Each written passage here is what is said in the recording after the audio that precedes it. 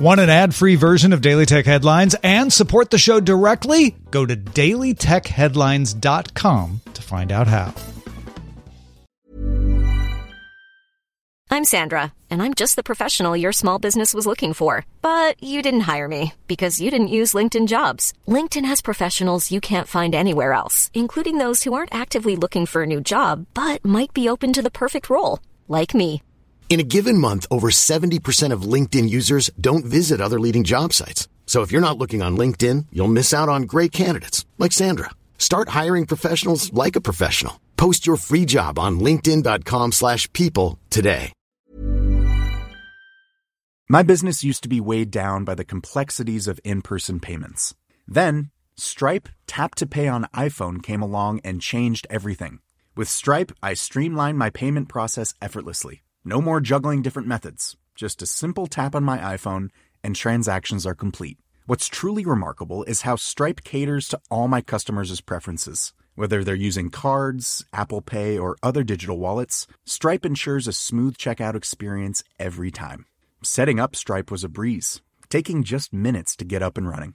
From local markets to global retailers, Stripe helped me expand my reach and grow my business with ease. To learn how Tap to Pay on iPhone and Stripe can help grow your revenue and reach, visit stripe.com/tapiphone.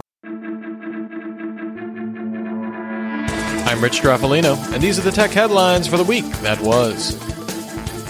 Twitter announced that as part of the coordinated social engineering attack that compromised numerous high-profile verified accounts, attackers attempted to download the My Twitter data archive of up to 8 unverified accounts, as well as seeing the personal information like phone numbers and email addresses of every compromised account. According to Twitter, the attackers targeted 130 accounts, successfully triggered a password reset, logged in, and tweeted from 45 of them. The attackers were also able to access the direct messages of up to 36 of the 130 targeted accounts. Twitter said this includes the DMs of one elected official in the Netherlands, but that the attackers did not access the DMs of other high-profile politicians that had their accounts taken over. In May, Microsoft acknowledged that Windows 10 X would be available first on single-screen devices after originally planning the OS for dual-screen devices like the Surface Neo.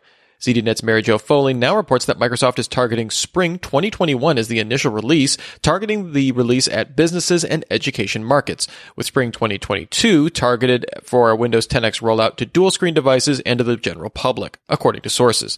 Her sources also confirmed a previous Windows Central report that the initial release of Windows 10 X won't support running Win32 apps in containers as originally planned. Spotify announced the global launch of Video Podcast Wednesday, which lets both free users and paying subscribers watch video content from select groups of creator podcasts, including Book of Basketball 2.0, Fantasy Footballers, The Misfits Podcast, H3 Podcast, The Morning Toast, Higher Learning with Van Lathan and Rachel Lindsay, and The Rooster Teeth Podcast. Spotify says users can also move between video and audio versions, with audio content continuing to play in the background if you jump to another app or lock your phone. Video podcasts are also supported on the desktop version of the service. eBay announced it will sell off its classified ad business unit to Adevinta, a Norway-based classified ad publisher. The deal is valued at $9.2 billion, which is higher than the $8 billion reported by the Wall Street Journal on Monday. eBay will get $2.5 billion in cash and 540 million Adevinta shares, making it a 44% owner of Adevinta. The rapper Logic, aka Sir Robert Bryson Hall II, signed an exclusive streaming partnership with Twitch, the service's first exclusive streaming deal with a musician. In an interview with The Verge, Hall said the deal was worth 7 figures, but declined to give an exact amount. Hall said he's been active on Twitch since at least 2016. His first stream as part of the deal was on July 21st, with the premiere of his self-proclaimed final album, No Pressure. Slack signed a complaint with the European Commission accusing Microsoft of anti-competitive abuse of market dominance for tying Microsoft Teams to Office. Slack says this forces millions of Office customers to install Teams, blocks its removal, and hides the true cost. Microsoft has more than 75 million daily active users of Teams as of March. Slack last reported 12 million paid users in October. OnePlus finally announced its mid-range Nord phone. Similar to the flagship OnePlus 8, the Nord has a 1080p OLED display with a 90Hz refresh rate, sub-6 GHz 5G modem, fast charging, and a 48-megapixel main camera sensor. Unlike the OnePlus 8, the Nord has a slower Snapdragon 765G processor, a lower resolution wide-angle camera, and a slightly smaller 6.44-inch screen.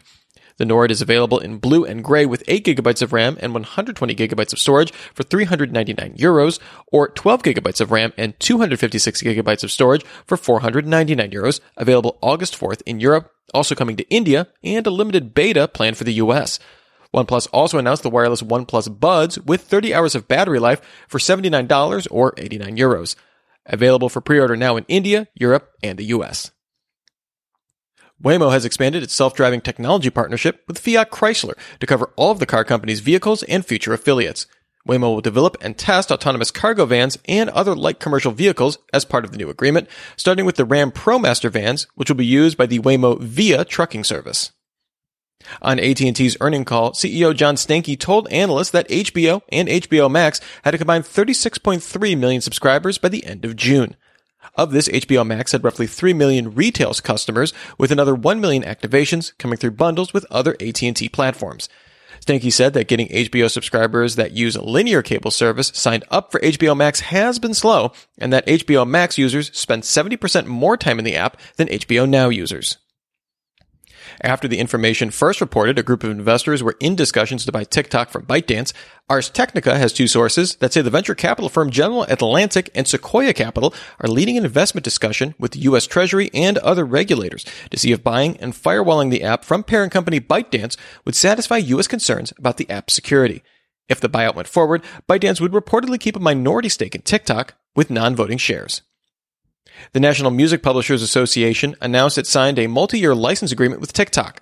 The license included a provision that accounts for TikTok's past use of musical works and the ability for NMPA members, which includes the 3 major U.S. music publishers and biggest indies, to opt into a licensing agreement with TikTok that would be retroactive from May 1st, 2020.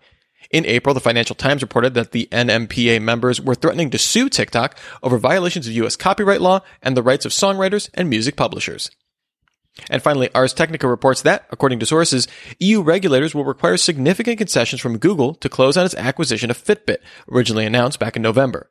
The regulators reportedly want Google to pledge not to use any health data to further enhance its search advantage, and calls for the company to grant third parties equal access to the data.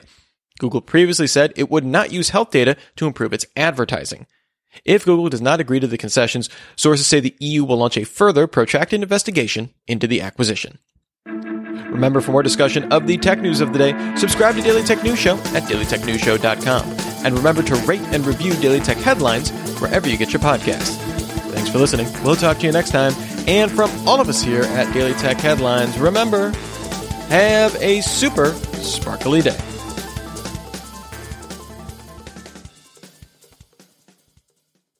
My business used to be weighed down by the complexities of in-person payments. Then, Stripe Tap to Pay on iPhone came along and changed everything. With Stripe, I streamlined my payment process effortlessly. No more juggling different methods. Just a simple tap on my iPhone and transactions are complete. What's truly remarkable is how Stripe caters to all my customers' preferences. Whether they're using cards, Apple Pay, or other digital wallets, Stripe ensures a smooth checkout experience every time. Setting up Stripe was a breeze, taking just minutes to get up and running. From local markets to global retailers, Stripe helped me expand my reach and grow my business with ease. To learn how Tap to Pay on iPhone and Stripe can help grow your revenue and reach, visit stripe.com/tapiphone.